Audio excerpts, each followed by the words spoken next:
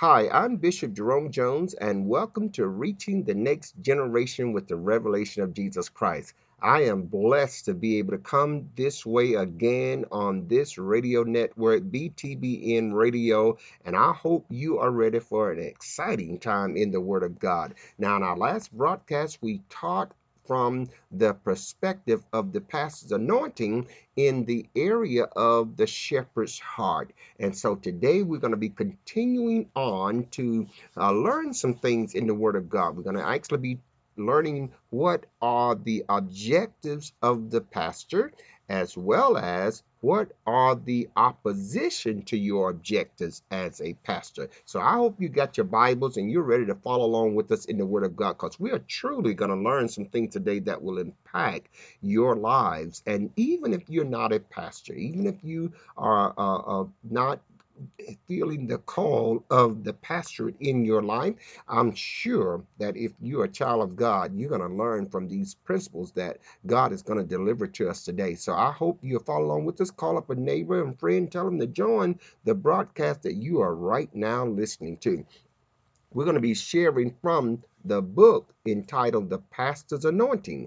So if you'd like to get your own personal copy of today's book, the lesson that we're teaching from, the book that we're teaching is The Pastor's Anointing, and you can have your personal copy by simply visiting mbfaithlibrary.com. That's mbfaithlibrary.com. Get your own personal copy of the book so that you can start your own very personal faith library. I believe that every child of God that loves the Lord, that seeks to please God, should have their own faith library. So I'm going to encourage you to go to mbfaithlibrary.com and get the copy of this book so you can have all the lessons and get all of the rich truth that is in this book.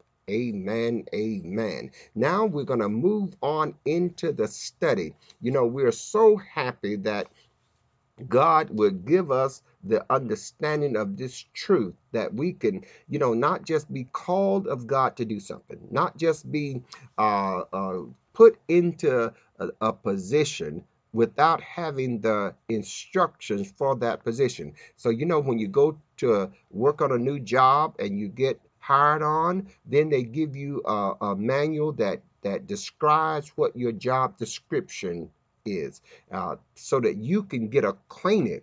You've already got the job, but now you've got to get acquainted with what the responsibility of that job is, how to carry out that responsibility. It's not enough for us to just know what the responsibility is, what the job is. We must know how to administer the job, how to work the calling. And so there are so many pastors, there are so many that have been called of God, and they sense this anointing in their life. They sense that God, I know you've called me, I know you anointed me to do a work, but then they're stumbling at how to move forward.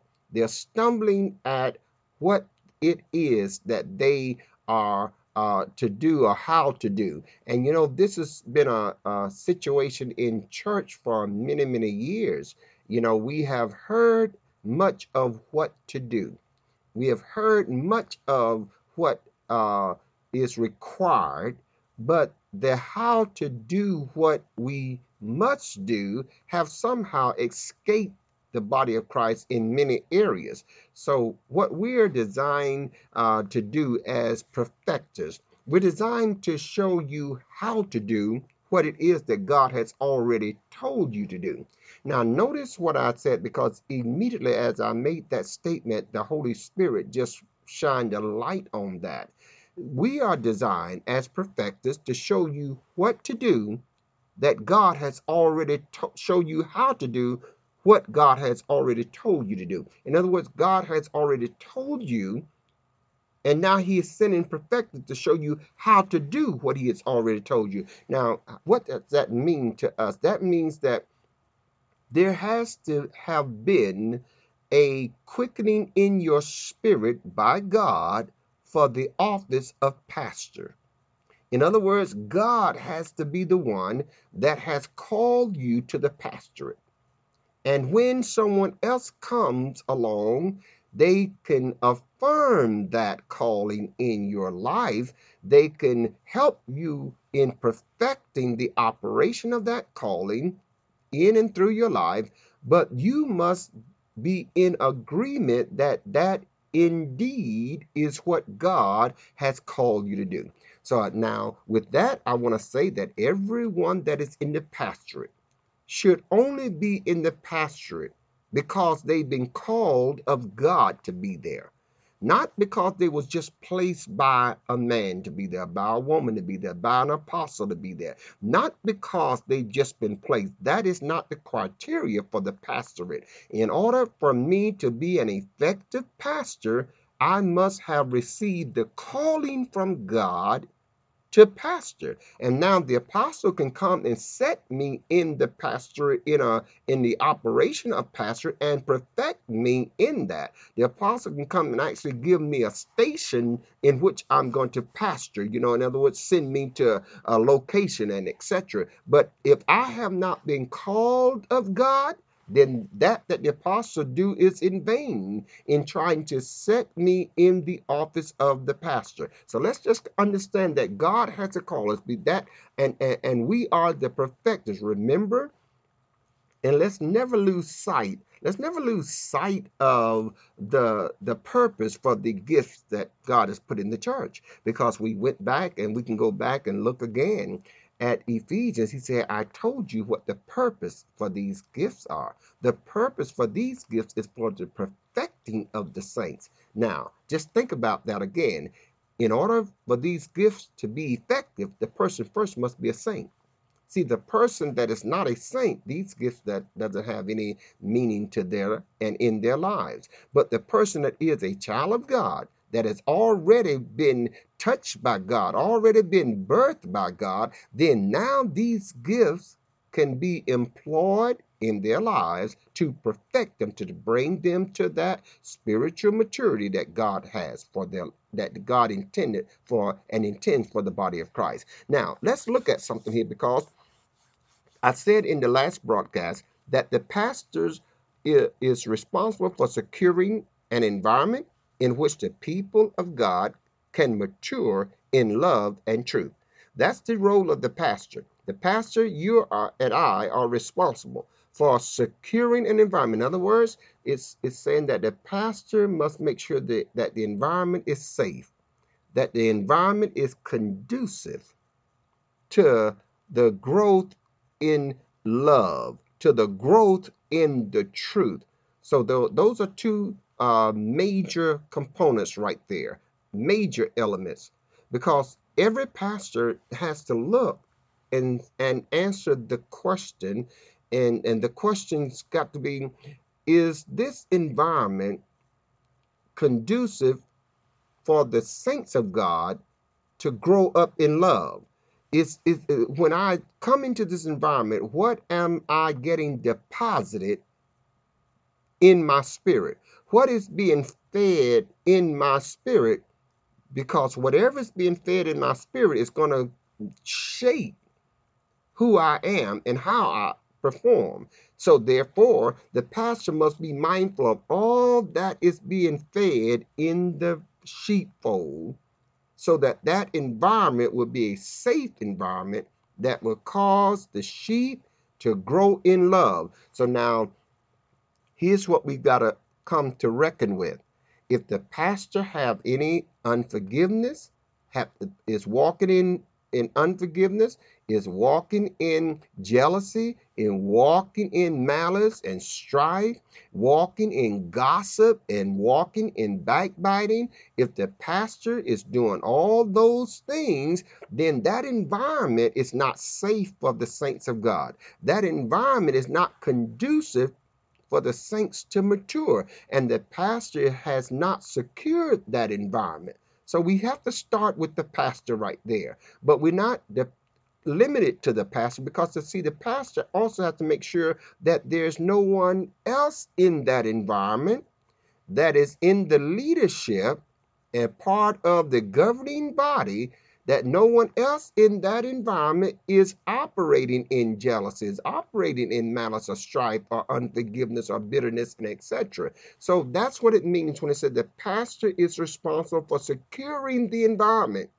in which the people of God can mature in love and truth. The pastor must be aware of all hindrances to this. Everything that would obstruct that, the pastor must be aware of. Because, see, so oftentimes, things happen in the body of Christ. Things happen with the saints of God. Things are happening in people's lives, and that is impacting others. And people are operating inside of certain operations that has an impact on the lives of the sheep. And so, if the pastor is not aware of those things, then the pastor is gonna not be able to effectively move that body and lead that body. And when I say that, I can kind of hear, the thoughts of people would say, well, that puts the pastor in a very, you know, state of being seemingly into everyone's business. Well, no, it doesn't. Not really. I want to explain something here, because in order for the pastor to be aware, in order for the pastor to have a knowledge of what's going on in the flock, he doesn't or she doesn't have to be engaged in everyone's business. The pastor simply need to be walking with God. The pastor simply needs to be walking with God, having a heart of purity, having a heart after God. See, when we have that heart after God, then God will show us that is not him in and among the sheepfold. God will show us that is not him. We just simply need to walk with God. We just simply need to continue to abide in the spirit. And when we as leaders continue to abide in the spirit, then the spirit searches out all things, and the spirit now will reveal to us what is and what's not. Peter wasn't there when Ananias and Sapphira did what they did. He wasn't there, but the Spirit revealed to him. So pastors, you don't have to be in every conversation. You don't have to hear things based on what folks say. This is one of the fallacies in the body of Christ, because pastors have got to keep themselves pure. Glory to God. If they're going to lead the flock of Christ into maturity in love and in truth, you cannot lead the flock in truth and in love if your heart is not operating from purity. It just doesn't happen. So pastors got to keep themselves pure. And you say, well, what do you mean by that? Explain that. Well, the pastors got to be mindful that they do not belong in every conversation. They got to be mindful that they cannot contribute to every conversation, and then that they must be mindful of their own conversation at all times. Because when a pastor is loose with their conversation, they are revealing their inner character. And if it's a flaw in that character, then others that hear that will assume that that's okay because I see it in my pastor, or they're going to assume that that's not okay, that is not God, and because that is the pastor, I no longer can follow them. So I have to understand that God has set an order here, and we have to make sure that our hearts are pure, that we can, in doing so, we will be responsible for securing the right environment, which the saints of God can grow in love and in truth, and being aware of all those things that hinders that. The pastor is a nurturer and is responsible. Listen to me again. The pastor is a nurturer and is responsible. And every time I say that word responsible, I want you to really take it on. They're responsible because when you say that word responsible, when I say that, there's something coming after that. They're responsible to cultivate. They're responsible to care for. They're responsible to look after and cherish the measure the Father has given to each of the flock. Now that is just an awesome responsibility. You just go. Let's go back here. Let's go back here. The pastor is responsible to cultivate. In other words, that they can see something in the life, that gift that's in the life of the believer, and God has trusted you as the pastor to cultivate that, to make that thing usable in the kingdom, to cause that individual to be able to walk in that God has done in their lives. So they're responsible to cultivate. They're responsible to care for it. In other words, they have to have some genuine care for the gift that God has placed in others. Now you said, well, Bishop, what does that do? Well, let me just explain that a little bit. Because when I have a genuine care for the gift that is in my brother, Lord Jesus, for the gift that is in my sisters, then I'm not going to be able, there's not going to be a chance now for jealousy to be created in my heart, because I have a genuine care for the gift that is in them. So if I'm the pastor, I'm not going to try to hold them down. I'm not going to try to quench what God is doing in their lives. I'm going to actually try to bring it out. I'm going to actually try to lift it up. I'm going to actually try to promote it in a way that causes them to be encouraged to do all that God has equipped them to do with the gift of God. And it's never going to be a thing that I create a stumbling block for that when I have a genuine care for that gift. And that's what God has given the shepherd. That's what's in the pastor's anointing. That's what's in the shepherd's heart. And so when we are operating in the shepherd's heart, we can see people with dynamic gifts, and we're going to do everything we can to bring that person to the fullness of operating in that gift. And there'll be nothing that we do that will serve as a hindrance to that individual. So again, the responsibility is to cultivate, the responsibility is to care for, and the responsibility is to look after and cherish the measure that the Father has given to each of the flock. See, when we have that heart, we see now that God has deposited gifts and measures in every individual in the flock. And so now we are going to approach this from the right disposition of heart.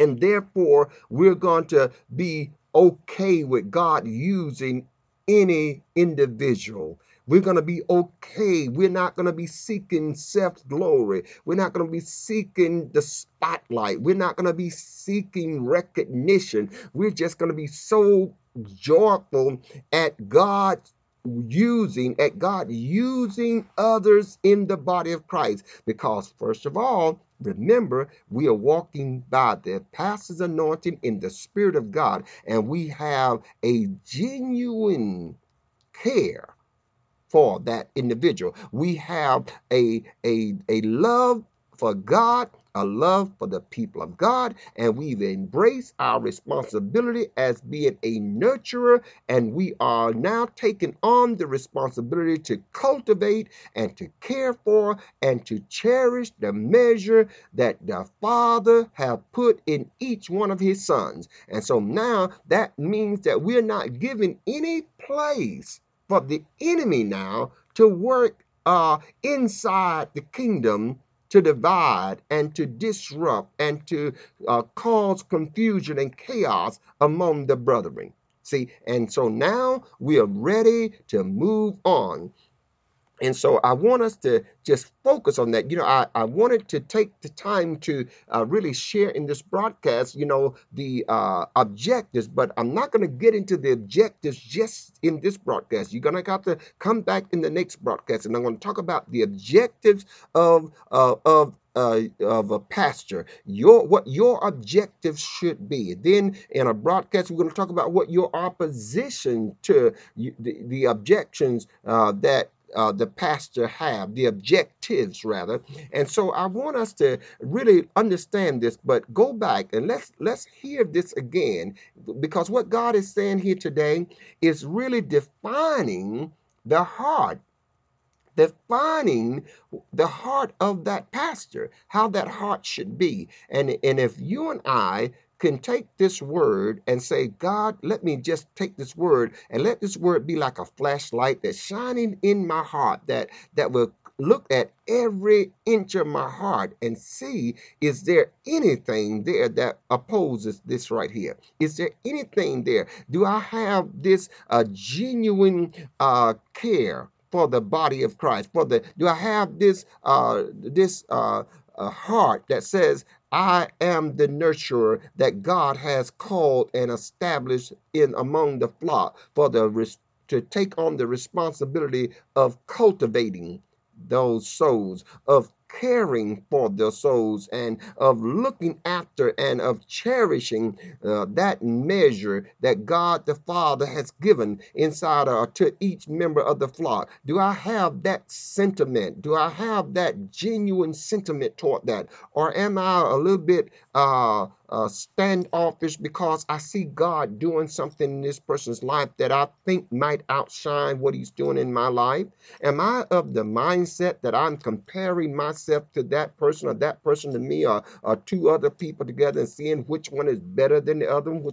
Am I doing all those things? When I am, then I'm not walking in the pastor's anointing, and I'm not operating from the shepherd's heart, because the shepherd's heart now have the same care for each one, for the measure that God has put in each member of the body of Christ. And that's going to be an environment when we as the shepherds have that heart and operate as such. That's going to be an environment now that we just talked about earlier. It's going to create that environment where the saints of God can mature in love and in truth.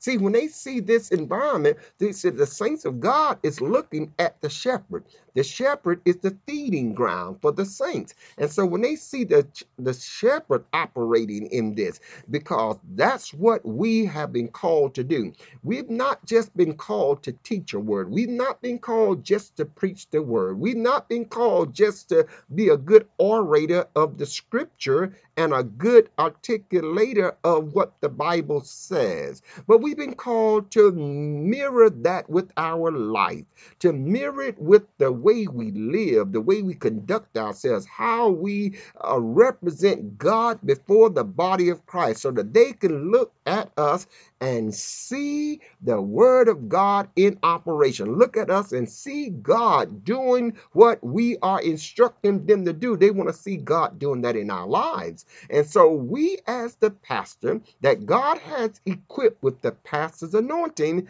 have an awesome responsibility to walk inside of that anointing, to walk inside of that humility, to walk inside of that love, to walk inside of that compassion and care and pitifulness to the body of Christ and others, that the light of the glorious gospel can be seen operating and flowing through our lives, touching a lost world, or touching the child of God to bring them to perfection. Oh, blessed be the name of the Lord. I've enjoyed being with you today. I'm Bishop Jerome Jones. Don't forget, I want you to get your own personal copy of today's book. The book that we're teaching from today is The Pastor's Anointing.